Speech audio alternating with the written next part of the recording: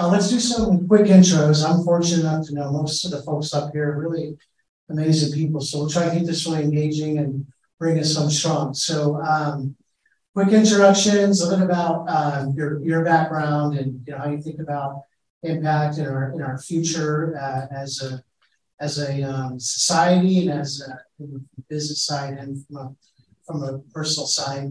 My name is Brian Yerby. I'm based here in Seattle. I've gotten to know this group over the last year.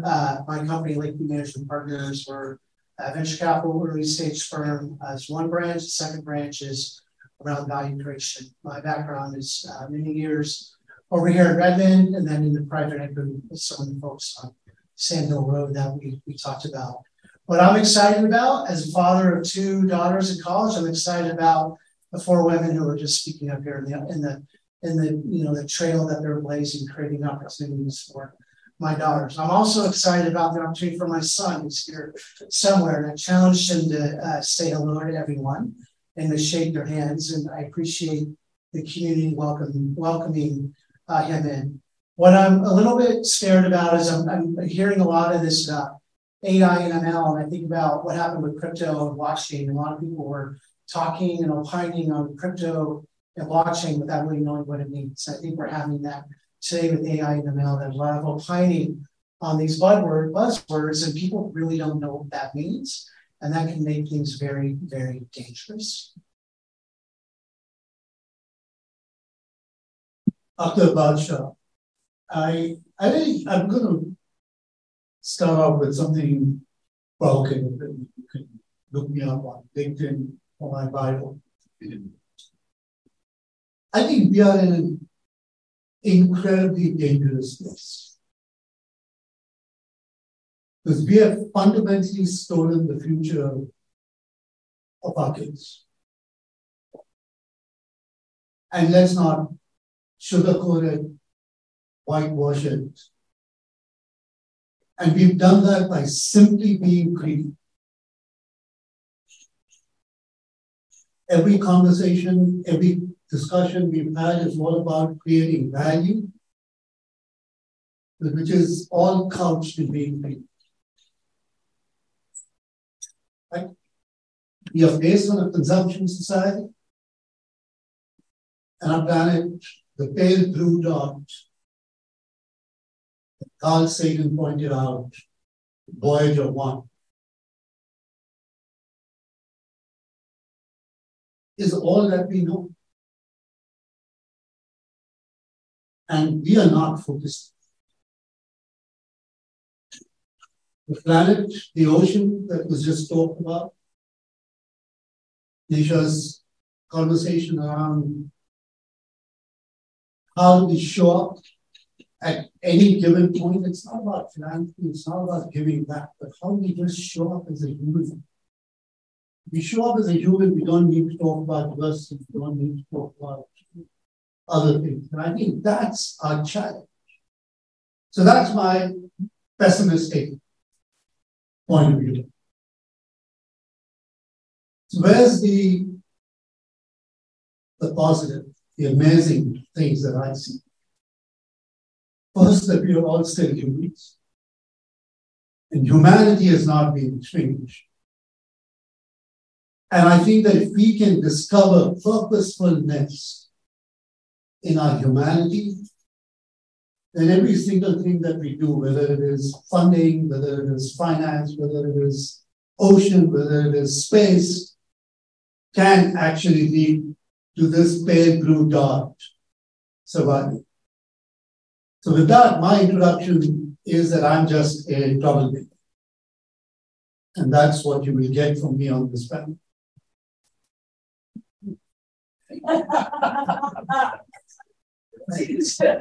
Okay, my name is Natalie Ellington, and I am the founder and executive director of Eileen and Callis Place, a nonprofit formed specifically to support girls that are aging, that have aged out of the foster care system. What scares me is that those numbers are growing, and these young people are being released into society, told to handle life now that they're 18 years old, and they do not have the skills, they do not have the support, they do not have the direction, and society as we know it because we're living in it every day is crazy.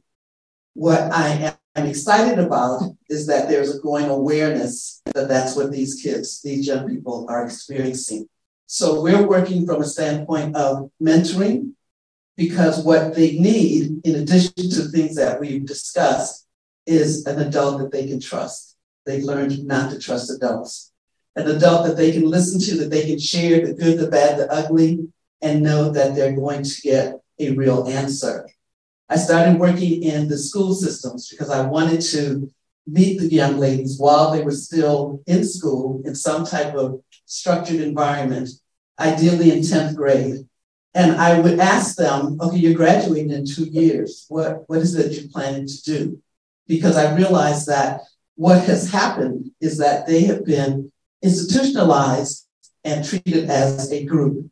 And they're individuals, and they need to be treated as individuals, and they feel they're not heard, and they want to be heard. One of the first young ladies I met in the school system, this particular school would only assign a mentor if they asked for one. So I went in with an advantage. I said, I understand you want a mentor. What is it that you want from a mentor? She said, I just want somebody to listen. I said, great, no prep work for me. That young lady talked the entire school year. At the end of the school year, I said, well, okay, we weren't supposed to have contact with them outside of the school. I said, well, I'll see you in September. And I went back in September, made sure I was assigned the same young lady. And I said to her, I'm back. And she said, you're back. I said, well, I told you I was coming back. She said, people tell you anything. And that was the story of her life. She's now 26 years old, and she's still talking. And so I'm excited about the fact that we now, with the awareness of what these young ladies are, the youth period, are facing, is that we're in a position to come alongside them, to walk with them. They're still dealing with an unproportionate rate of homelessness a year after they've aged out, incarceration, unplanned pregnancies. With the drug situation growing, that's going to be next. And then we have no idea how many of these young ladies have been trafficked, but we can address that if we come alongside them. Thanks. I was just going to introduce myself, Brian. My name is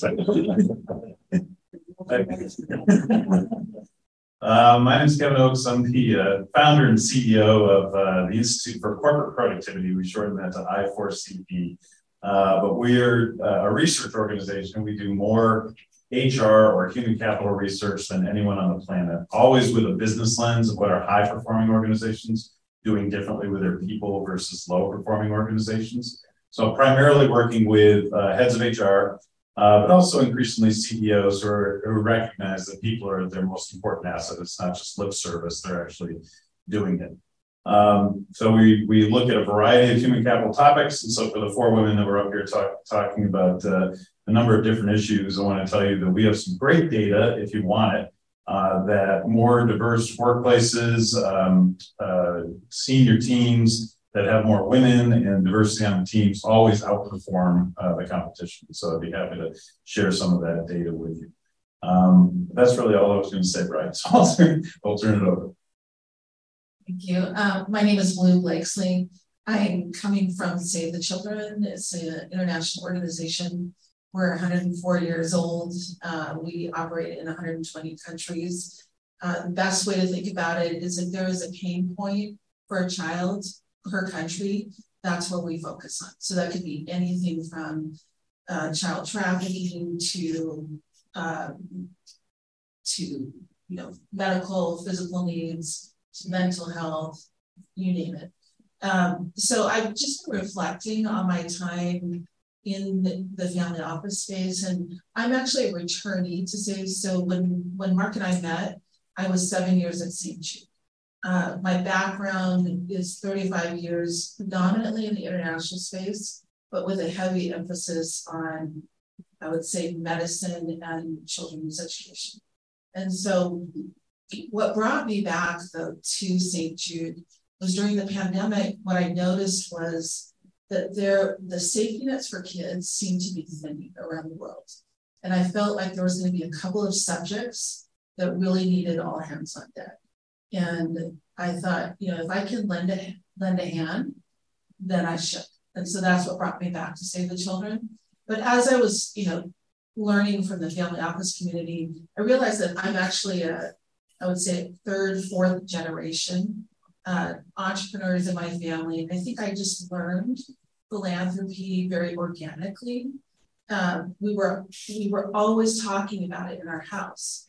And then we have a lot of threads that have to do with children's issues. So that's how I came to this sector. But one of the things that happens to me is every 5 years, I check in with myself and I ask myself, am I doing the right thing? Am I helping? And I actually call my mentor and I tell him, thank you so much for spending some time with me.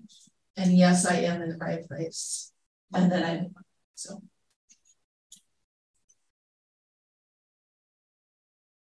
So I want to pick up on the conversation we're having at lunch around culture and innovation and optimization from a couple of different lenses. The first one in the commercial space, and then maybe the second lens in the nonprofit space, and try and throw them in. So we're not going to let you off the hook that easy, Kevin. So Kevin has interviewed some of the top CEOs in the world, especially in North America.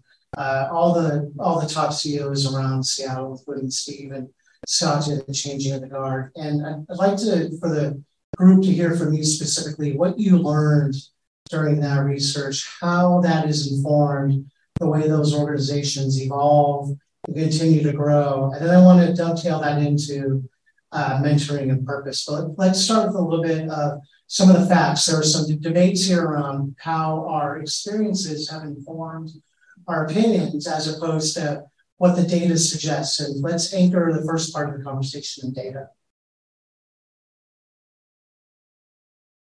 All right, thank you, Brian. The research that Brian's referring to, we did a couple of years ago with 7,000 organizations, taking a look at the impact that culture has on financial performance of an organization.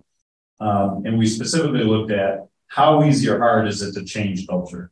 Most companies that try to change culture fail, and they fail miserably. In fact, only about 15% actually succeed. And so we dove into that 15% to see if there were elements of success that others could learn from, and there might be a blueprint that they could follow in order to change culture. And we found 18 action steps that were sequential that companies could take to do that. I turned that into a book called Culture Renovation, which a number of Fortune 500 companies are using today, even branches of the military are using in order to effectively change their culture. And they're doing it because there's an inevitable fact that companies with healthy cultures, they succeed, and don't just succeed mildly, they succeed wildly.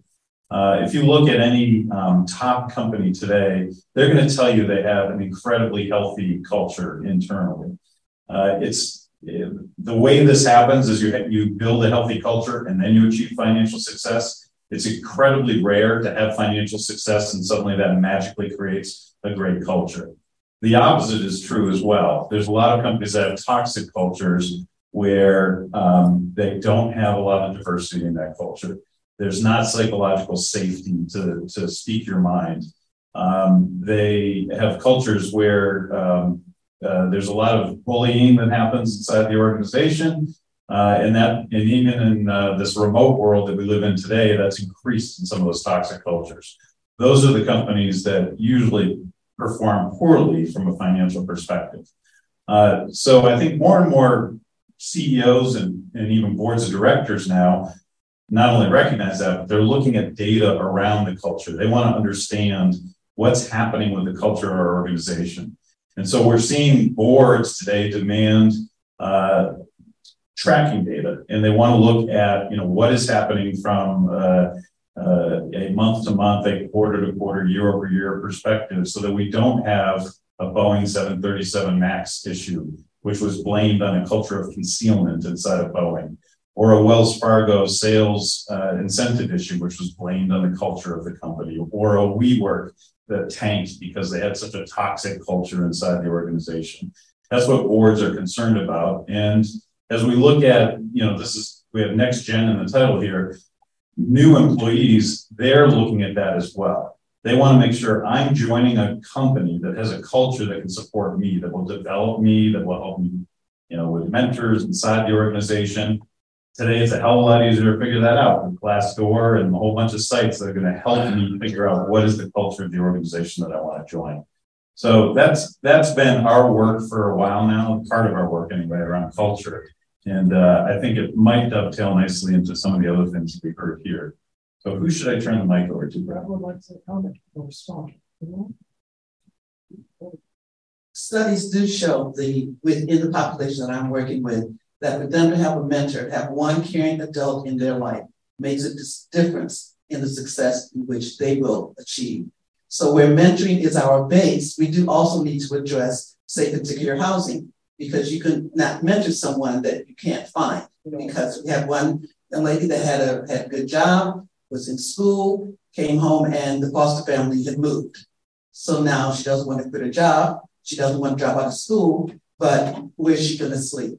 So there are things that can come around the aspect of working with these young people, but recognizing that the mentoring piece means merely showing up and being consistent in that, because they know that I have someone that I can lean on regardless of what it is. And as they move into corporate, as they move on into careers, realizing that what I got through my mentor, I am now in a position to pass on to someone else that's coming through. Just, I spent 10 years at Microsoft running Microsoft's corporate finance. And during that time, some of the work that we did, which I then translated in my book, which is called Purpose Mindset, is we found that in any room, you can divide people up into threes. 30% people will show up with purpose as their driver, their primary driver. 30% or 33, if you want to be accurate, are driven by money, financial security. And 30%, 33% are driven by status or the position. Now, none of this is actually assigning any value. It's just the stage in life you are in. There are times where you need to be financially secure, and therefore that's your primary driver. There are other stages because of circumstances. You want to have a good status in the title, because that shows your worth and your ability to stand up. But people that have purpose perform much better at any level. People with a transactional mindset, only 14% of those become high performers. So purpose becomes part of what a company needs to think about, an organization or an individual needs to think about the culture that you're building for yourself, and then the organization. And that's the work that I do now in looking at how do we get everyone really think through and approach life through a purposeful mindset. Which doesn't mean that money might not be your driver, because it may still be your driver. That doesn't mean that purpose is only about giving back and philanthropy. Purpose is really thinking about how you show up in the world in a way that you can contribute most effectively. And companies are now trying to understand that they are all using this label that we are purposeful. But McKinsey's study in April of 2021 found, they titled it, help your employees find purpose or they will walk out. That 85% of the senior management believe that the company has purpose and they can meet it. But the reverse is true for the rank and file. 85% of the rank and file actually don't believe that the company has purpose. So there is a disconnect between what leadership believes the company is headed towards and how the rest of the people come. So how we kind of bridge that gap becomes the challenge if you really believe that culture, which is true, culture eats profit and extract it, right? That's we know that. But how we get to the act of building it in a way that it is actually not just episodical. Okay, let's do a retreat, go out and talk about DEI, but then nothing happens afterwards because we've kind of checked the box. So how does this become something that is going to sustain and sustain over the long life? And that then translates back into mentorship and community building, and then looking at bigger issues that we are talking about, which is how do we look at our planet and the resource that is on this planet, which is underwater, and how do we actively think about it? So it's that shift that we need to really think about as we look at NextGen. And I don't mean NextGen just from the next generation, but it is really about the next level of approach that we need to think about if we're really focused on humanity and the survival of the individual. No? Well, I was just thinking, as Akhtar was saying, I really feel like this is going to take an ecosystem. Part of the reason that I came back to Save the Children, my focus is emerging markets. The emerging markets means something different in the nonprofit sector. We're defining what this is. But a lot of it is we need to look at the headwinds coming our direction. And that means that we need to understand the conversations that are happening for the next generation, that next level. And if we don't, so what keeps me up at night, personally after 35 years, looking at the landscape, is if we don't, we from a nonprofit sector can time ourselves out.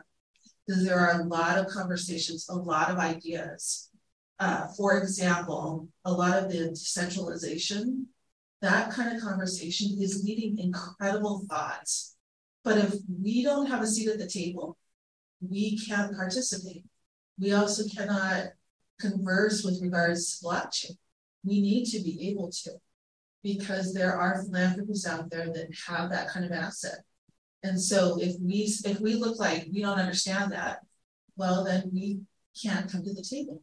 That's a problem, because actually it's going to take all of us. So, from a Save the Children perspective, we have a deep bench of knowledge, and we need to be at the table to be able to say, we can share our knowledge. We can, tell you a little bit about our experience. We hope that would be helpful. But we've got to be in this ecosystem to do it. Okay, I'm going to come back to you, Kevin, on this one. So I know your first study was on some very established, publicly traded companies. We've been talking a little bit. A lot of us in this room are early stage investors. Some CEOs in this room are raising capital. What are some of the insights that you've gleaned from those later stage CEOs, publicly held companies, that are some of those best attributes or characteristics that investors should be looking for in this room as potential leaders of portfolio companies that they're involved with? And then secondarily, for Travis and some of the others, what are some limited counsel you would give them for employee retention, employee buy-in, and to really enhance the culture that might exist today? No table tags then. I guess first and foremost is just pay attention to the people. I meet a lot of startups that have gotten to a couple hundred, 250 people, and HR was an afterthought. It's kind of like the last thing that they thought about putting in place leadership for. Up until that point, it was just all about payroll and talent acquisition, right, and recruiting. And so the first piece of advice I'd say is people are probably going to be the most important asset you have in your organization. So put somebody in charge of the people, just like you would put somebody in charge of the technology, just like you have somebody in charge of financials. Put a chief people officer in place early on. And that will allow you to set up the systems that can create the culture that I talked about and allow that company to scale and grow efficiently going forward, as opposed to chaotically which is what I see in a lot of these, in a lot of startups. Longer term, retaining employees, I think, and equally attracting employees comes back to some of the themes that we've heard already here. Is creating a purposeful environment that people want to be part of and want to stay with. Most people do not leave a company just for more money. They typically are leaving a company because they no longer believe in that company's purpose, or they're leaving because of their direct management. And so if you can create an environment that people feel like I'm growing in, I believe in the cause of what we're doing as an organization, those are the ones that are going to stick around, but equally they're going to tell others about how great the company is, and your employer brand will grow. And this is where I think a lot of companies, they don't think about brand in an employer brand perspective. They think about it from a consumer brand perspective, but it's all tied together. And if you have a very positive employer brand, it's going to help your consumer brand. And by employer brand, I mean when people go to the Glassdoor, when they talk to people about your organization, it's a company I want to go work for. It's a company that others believe in, and I think I believe in, and I want to be part of that. So I think all of that are good building blocks for a long-term successful organization. Okay, we've talked a little bit about mentoring. There's a label on just about every month in the calendar year these days. This month is Second Chance Month, and I've really gotten behind this through some of the work that I'm doing around criminal reform and criminal reentry. I've talked with some of you about an organization, and part of my purpose is how do we think about NextGen, not only in people like Josh over here, but individuals who have owned up to the decisions that they've made and want to re-enter our workforce. So I'm curious to what each of you think about, how you think about mentoring, how you think about second chance, and how we think about a talent pool, whether it's through the fostering system, whether it's through the criminal and prison system, how we think about ourselves as leaders and individuals, and how we create a second chance and a path for the individuals who have shown a commitment to such path. And Brian, could I add? Yeah, please. This is another consistent theme. How can we collaborate on this? Okay, so how we can collaborate as a community here. Well, give you I'll just start off by giving a tangible example, and you will actually hear from the executive director of this organization tomorrow in the Bay Area for those that are going out there. I got a call in March 2021 from 5 individuals that just been released from prison. And they essentially called me up and said, "You wrote a book on purpose. We found purpose in prison. We want to talk." These were people in their 50s. They're all gone, maybe 45, 50s. They're all gone to prison in their 20s. They served for over 20, 30 years. These were for very serious crimes. Because of the work that they did in prison, in transforming not only themselves, but other prisoners' lives, they were released. And the only thing that drove them was the why to survive. And that was purpose. CROP is the organization. Mm-hmm. And they basically have started an effort to rethink re-entry in the judicial system. How do we get formerly incarcerated folks to come out of the system with dignity, get them housing, get them training, and get them into high income jobs in the tech sector and other sectors? So how do we think about collaboration where a human mind can be utilized, whatever that circumstances may be? And for all of us, it is actually very important to kind of think about where can we add value through mentorship, through capacity, through employment, because they have paid for the clients. They have served their time.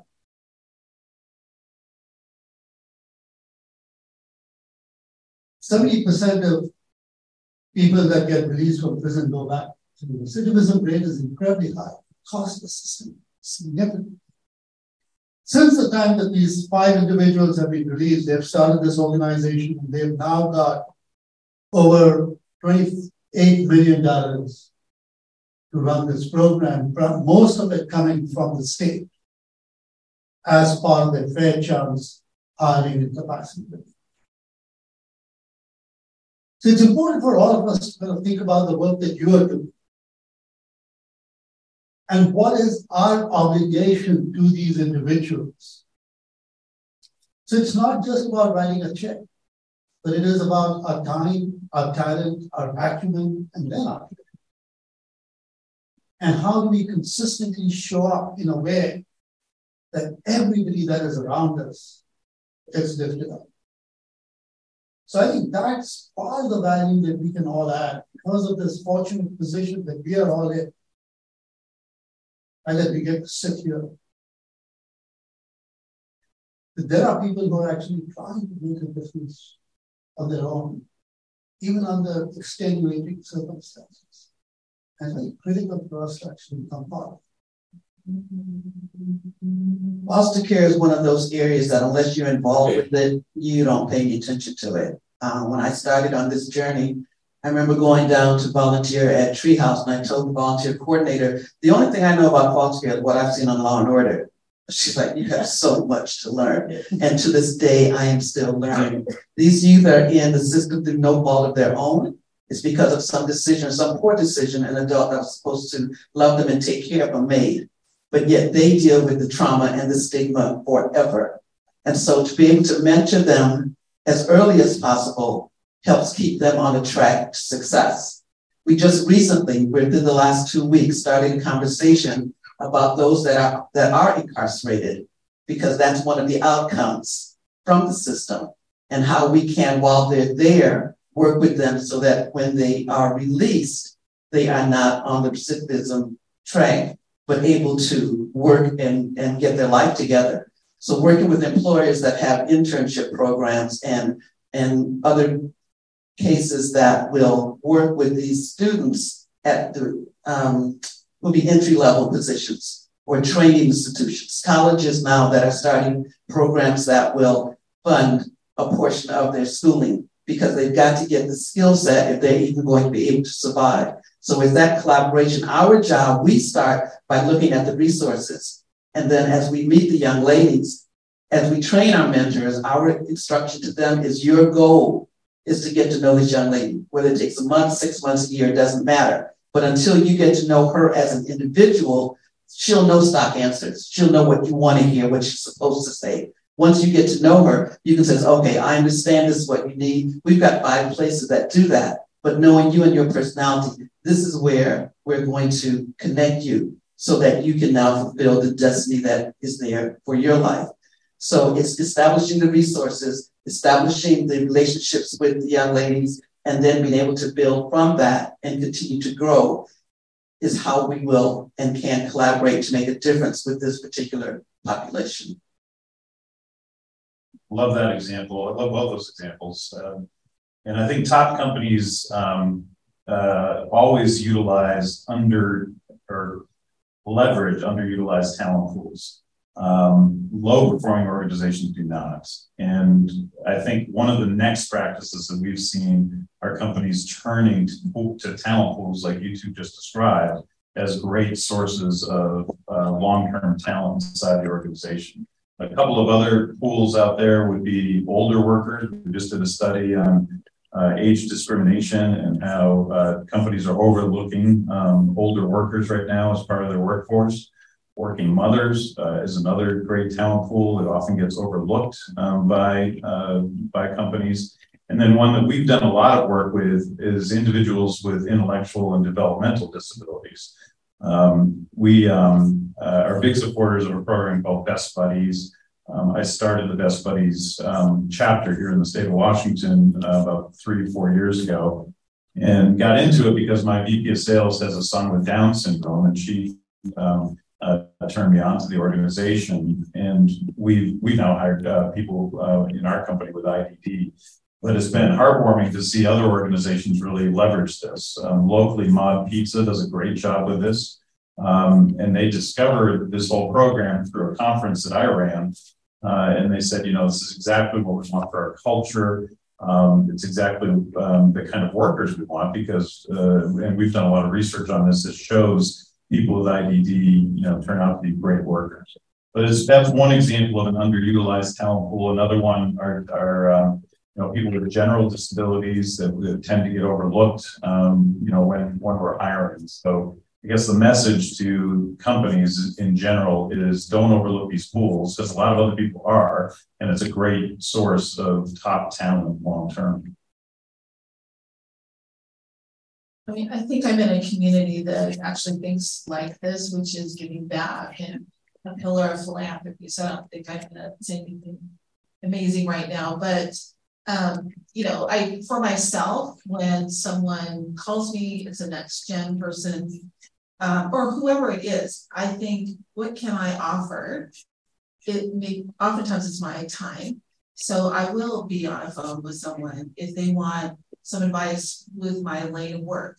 Actually, I was right before I came up here, there was a gentleman that was at the Enterprise car place, and he happened to hear something about something I did, and he said, Kurt, and I said, sure. And so then he ended up calling me, and we spoke for about an hour and a half, and what he said was, I never get time with people to really ask these questions. Thank you so much. And I think, you know, I'm speaking to a crowd of people who probably do the same thing, but I can offer that, so I do. The other thing I would say is, in many years ago, I spent a year traveling, and I was in an ecosystem that had 15 countries represented, lots of different states. We were volunteering every third day. We did a lot of things, but what I learned from that is it's really important to get into uncomfortable spaces, because you can't understand the other side if you actually aren't sitting at the table with someone. So I try to challenge myself to do that. And I think that's really important. From a Save the Children perspective, there's a lot of different ways that we try to help people engage. So for example, I'll just give you one example. We have this really great platform for women. It's called 100 Strong. And we basically build an ecosystem. And that ecosystem allows women to come together around the topic of philanthropy, but they get to mentor also and be in conversation together. And that has been very vibrant. And I think you need to find ecosystems that we talked about earlier today, where people can really be in conversation.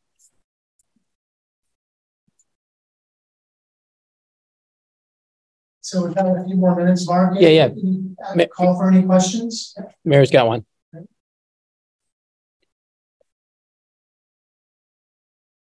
So you guys touched on a lot of different topics that are near and dear to my heart. I'm on the board of a nonprofit that combines all of that together. So, for instance, mental health, homelessness, low-income housing, and providing job skills. So, for instance, somebody's incarcerated, they go to the organization and they provide them job skills and housing and help them get back into the workforce.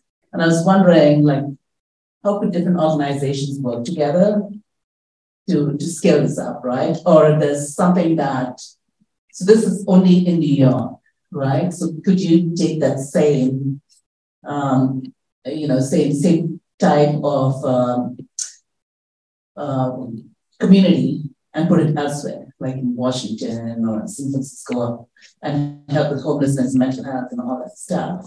And I wish that would happen, because I see what a difference it makes in New York with some of the people who have these issues.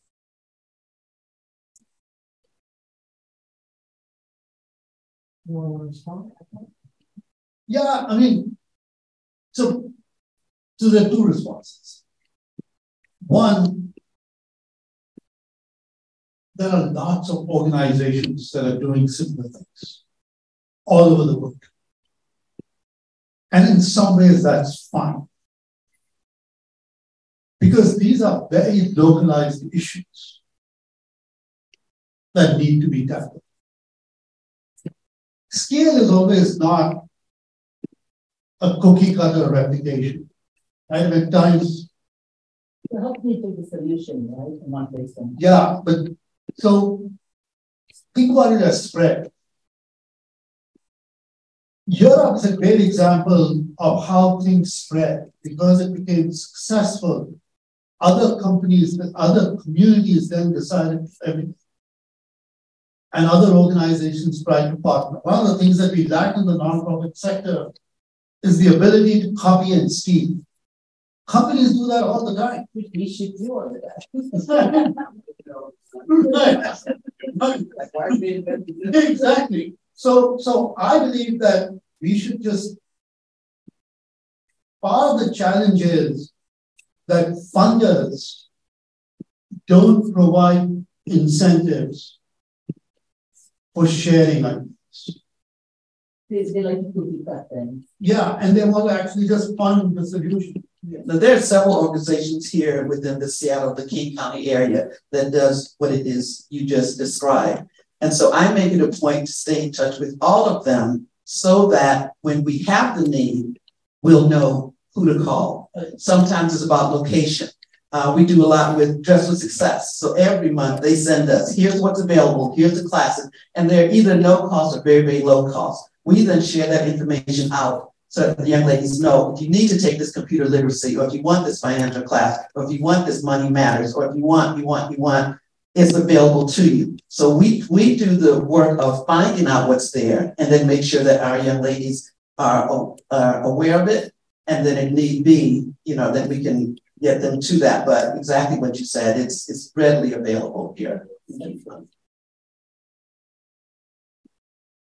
When I found this out, I thought, oh gosh, I don't think people know this. So just from an international nonprofit perspective, I'm going to add that there is an ecosystem where CEOs in the INGO space actually congregate. And the purpose for that is so they can cross-share.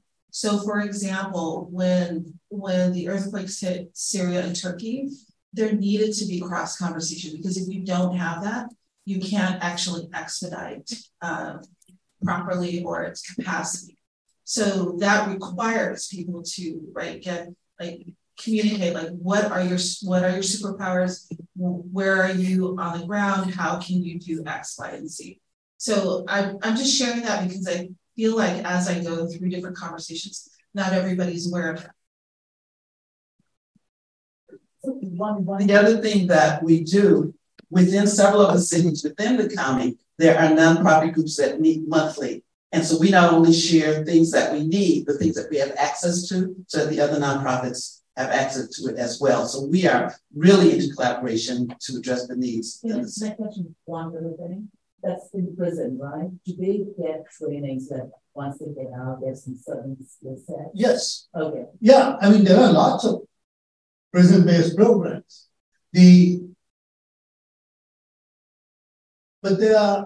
So part of the challenge with the prison-based programs is how do you get being that people are left on their own when they leave the prison. And there are organizations that are willing to train them, but not do holistic work, which is first housing, life skills, financial literacy, and then do.